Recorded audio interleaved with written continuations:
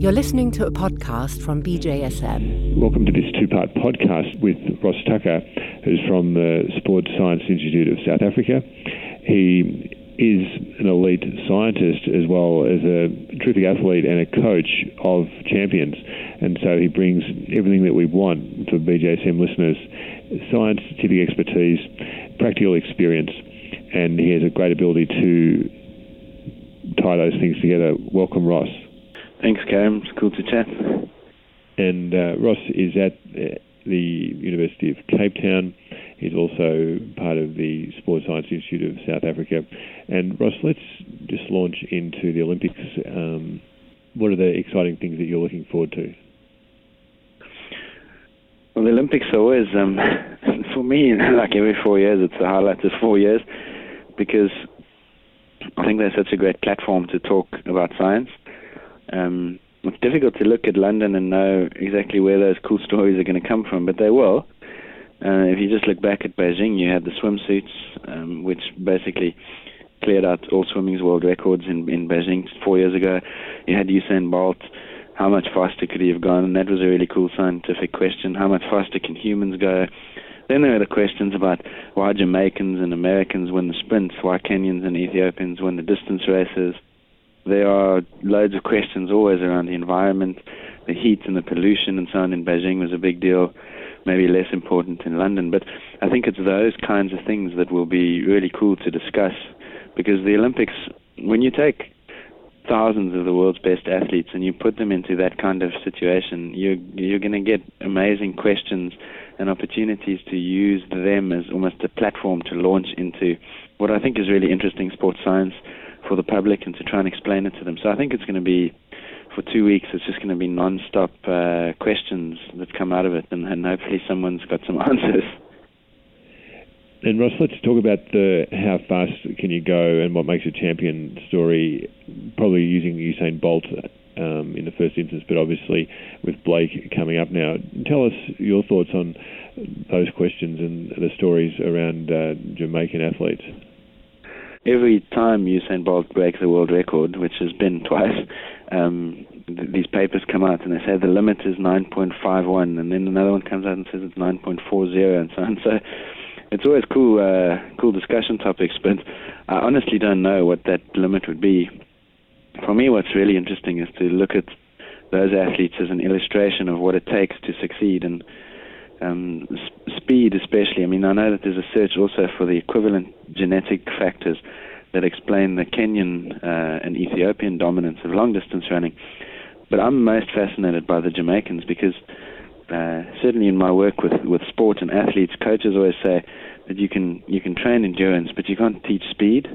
And so that seems to me to be the kind of physical attribute or quality that lends itself to some innate genetic predisposition. And when you start looking at where the last 6 or 7 100-meter champions have come from, when you look at the top 100-meter times, and you see this extraordinary concentration of amazing athletes from one small area, and then you get into the anthropological debate that they all came from West Africa, and the strongest might have survived and so on. I think that's a fascinating question, and I think it captures very well the argument that we made in that paper, the one you mentioned, what makes champions, because there's this line of thought that success in sport or elite athleticism is something that is purely born, and that's now been challenged to say by a lot of people that it's actually purely made, in that there's no such thing as talent, it's all about training. And what we wanted to do was to say that actually both are as important, and you can't have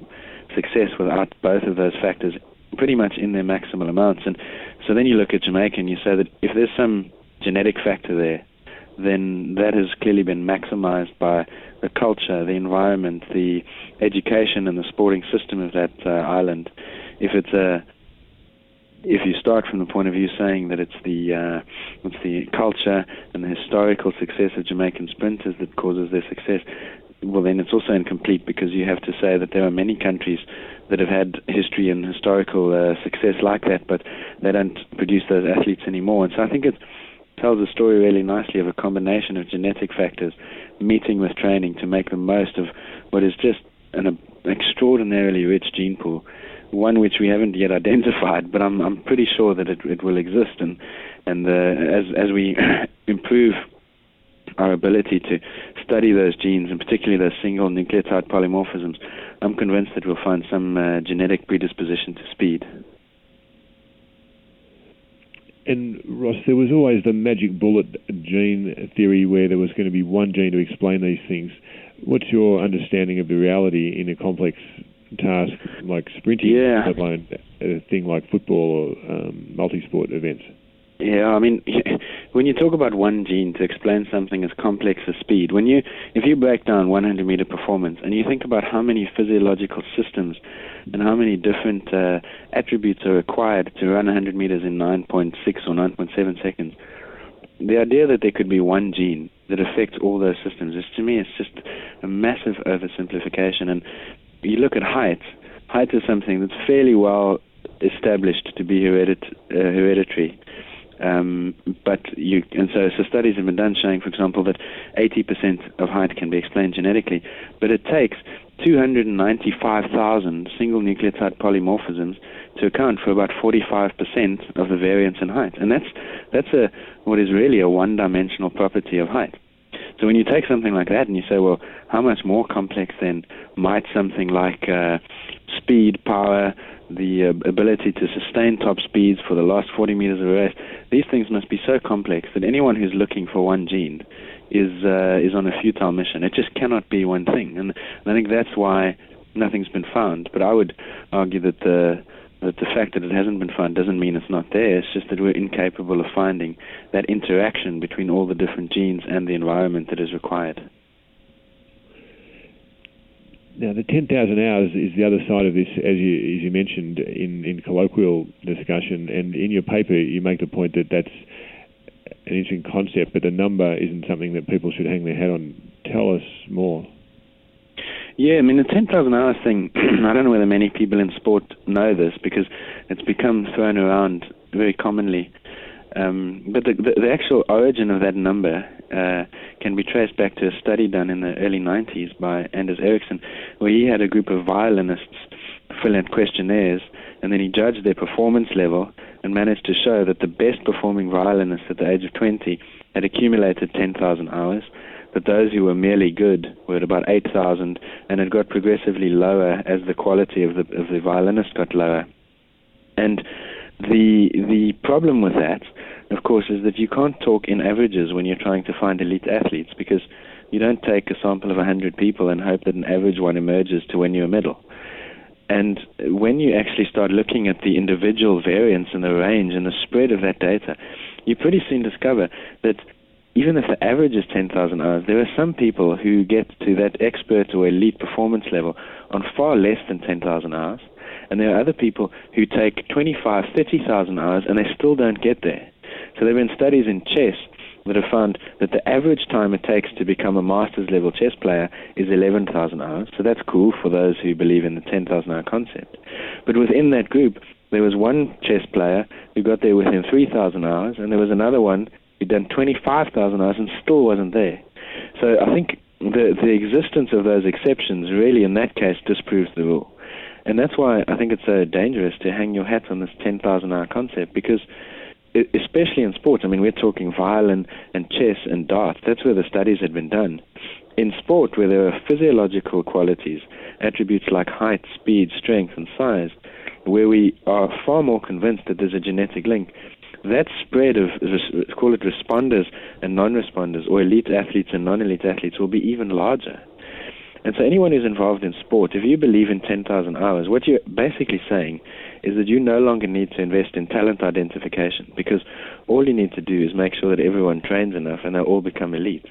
And anyone who's coached, anyone who's been a parent, anyone who's been involved in sport, I think intuitively knows that that's not the case. And so what you have to do practically is you have to find the person who is most likely to become an elite athlete, and then you have to expose them to that pathway, call it of management, coaching, training, sports science, sports medicine, and produce your Olympic athletes. So when you look backwards and you look at the elite athletes, you will always find that they train hard. You'll always find that they had role models when they were younger. You'll always find that they had a great coach, that they had the opportunity. But what you will also find is that they are just exceptionally set apart almost to become elite athletes. I honestly believe that's what the science is saying, is that it's the combination of opportunity and genetics. And if you commit to a 10,000-hour concept, you are putting blinkers on and missing so much. And to me, it's just an inefficient way to go about trying to identify talent. Ross, switching to sports drinks, you've had experience of that as a scientist, and you've been involved in coaching and helping guide athletes to do their best.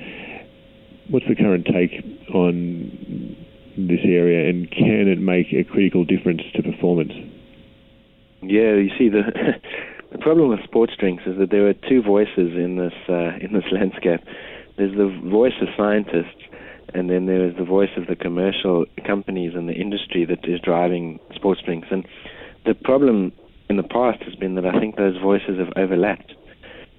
And you guys recently had a fairly extensive report describing some of those commercial interests and how they've influenced the scientific opinion. And I think people should take note of that, because when our respected opinion leaders or thought leaders start to advocate for something, if you can trace back that there are conflicts of interest that might influence their advocacy, I think that's a very worrying situation. And that's where sports drinks find themselves now, is because we've known, I think, for the last 30 years almost, as a result of Professor Tim Noakes' work in a big event that we have here in South Africa, the Comrades Ultramarathon. It's an 87-kilometer or about mid-55-mile race, I think. And in 1981, he identified a case of a woman who had followed the advice given to her before the race by the marketing material in the companies, and she developed this condition called hyponatremia. And so it was 30 years ago that he set out on that journey to try and show that the advice that was being given to athletes might actually be harmful, because it was causing them to drink too much. Everyone at that stage was scared about drinking too little, because, of course, dehydration, we'd been told, was this evil that we had to absolutely avoid at all costs, that it could, A, affect our performance, and B, kill us if we got too dehydrated. And I think what was then shown as a result of his work and then the work of many others around the world, in New Zealand, Australia, North America, at the Boston Marathon, is that this notion that dehydration is harmful cannot be backed up by any scientific evidence. The vast majority of endurance athletes finish events in a dehydrated state, yet they don't have any clinical signs or problems. And the athletes who are most affected clinically are the ones who haven't lost the weight. So if anything, dehydration is a sign that the person is probably better off. And so the sports drink industry is now, I think, rightly coming under pressure, because it positioned itself as a medicine for many, many years. It was basically saying that if you take this product, you will be healthier, better performing. And that's a medicinal quality. But it was done without the necessary evidence. And now suddenly people's paradigms are being challenged. And I think it's a good thing. And it'll be interesting to see how the sports drink industry responds to that, because there certainly seems to be, at least from my perspective, and I admit that I'm somewhat in a bubble here, because we've always had the perspective that sports drinks might not be all they've advocated themselves to be, but it seems to me that there's growing sentiment or recognition of that fact, and it'll be interesting to see how the market responds to the consumer now. And it'd be remiss of me not to get your expertise on Caster Semenya before we close this. You know, you've thought about it a lot, and it's a hot topic and a controversial one. And she's a South African athlete who's carrying the flag for you. So just fill the readers in on the short version of that issue, so to speak, and tell us about that, Ross. Yeah, so 2009 World Championships, unknown athlete. I mean, she was unknown even to most of us in South Africa. She was a 19-year-old, suddenly finds herself in the Berlin World Championships. She's winning her semi-final, and it's after that semi-final of the women's 800 that there's this leak that this athlete, Caster Semenya, has to undergo a gender verification test. And, of course, there's an uproar, and all kinds of political and ethical and moral and physiological debates enter the fray. But she goes on to win that title, and, of course, then when you have a gold medalist who everyone knew was running under a cloud suddenly performs like she did, I think the spotlight got even brighter. And the subsequent sort of fallout, and I use that word deliberately, is complex to try and untangle. It's quite clear that there was an issue there. If there wasn't, the IAAF would have been very happy to say, sorry about that, case closed, let her run. And they didn't do it. So it was quite clear that there was something there. Quite what they did about it, I don't know. It took 10 months from the moment that she was first tested or questioned until she was able to compete again. And the only way that I can explain those 10 months is to say that there has to have been some kind of medical intervention which then satisfied the IAAF's requirements for her to continue to race as a female. Now, we know what those guidelines are. The IAAF issued them again in 2011, and they now say that anyone who is recognized by law as being a female may compete as a female provided they have androgen or testosterone levels that are lower than the male range. So again, I know I'm reading between the lines, but this is all we can do here, is that it looks as though what's happened is they've tested Semenya, they've found that there was some issue there, they've then worked with her, and I know that they were working with her quite a great deal at the end of 2009, and they must now be satisfied that her testosterone levels are below the male range, and so that theoretical advantage that she might have had before is no longer there. And so if that's the case, then good luck to her and congratulations. She carries the flag, as you mentioned. She'll run in London for us. She's one of our best medal chances, although her recent form probably makes me think that she's highly unlikely to medal. But it's such a controversial issue because we have these categories for men and women. And in theory, it's nice and simple. Men on the left, women on the right race against one another. But you get occasionally these conditions, and whether it's chromosomal or hormonal, you get some individuals who are genetically male but who develop as females, and no one actually knows what to do about them. And I think if there's one legacy that she will leave, is she will have made us aware of how little we actually understand about what we're doing about intersex conditions, because no one actually knows. Was there an advantage? Is that advantage now gone if she's lowered the testosterone levels? How long would the advantage persist for? It's all just a host of unanswerable questions in this sort of social, political, moral, ethical backdrop.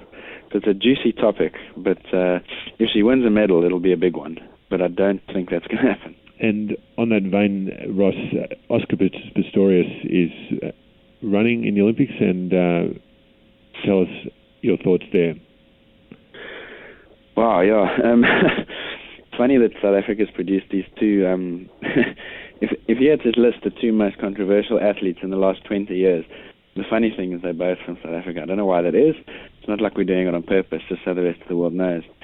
Oscar Pistorius was 5 years ago announced his intentions to run in able-bodied 400-meter competition.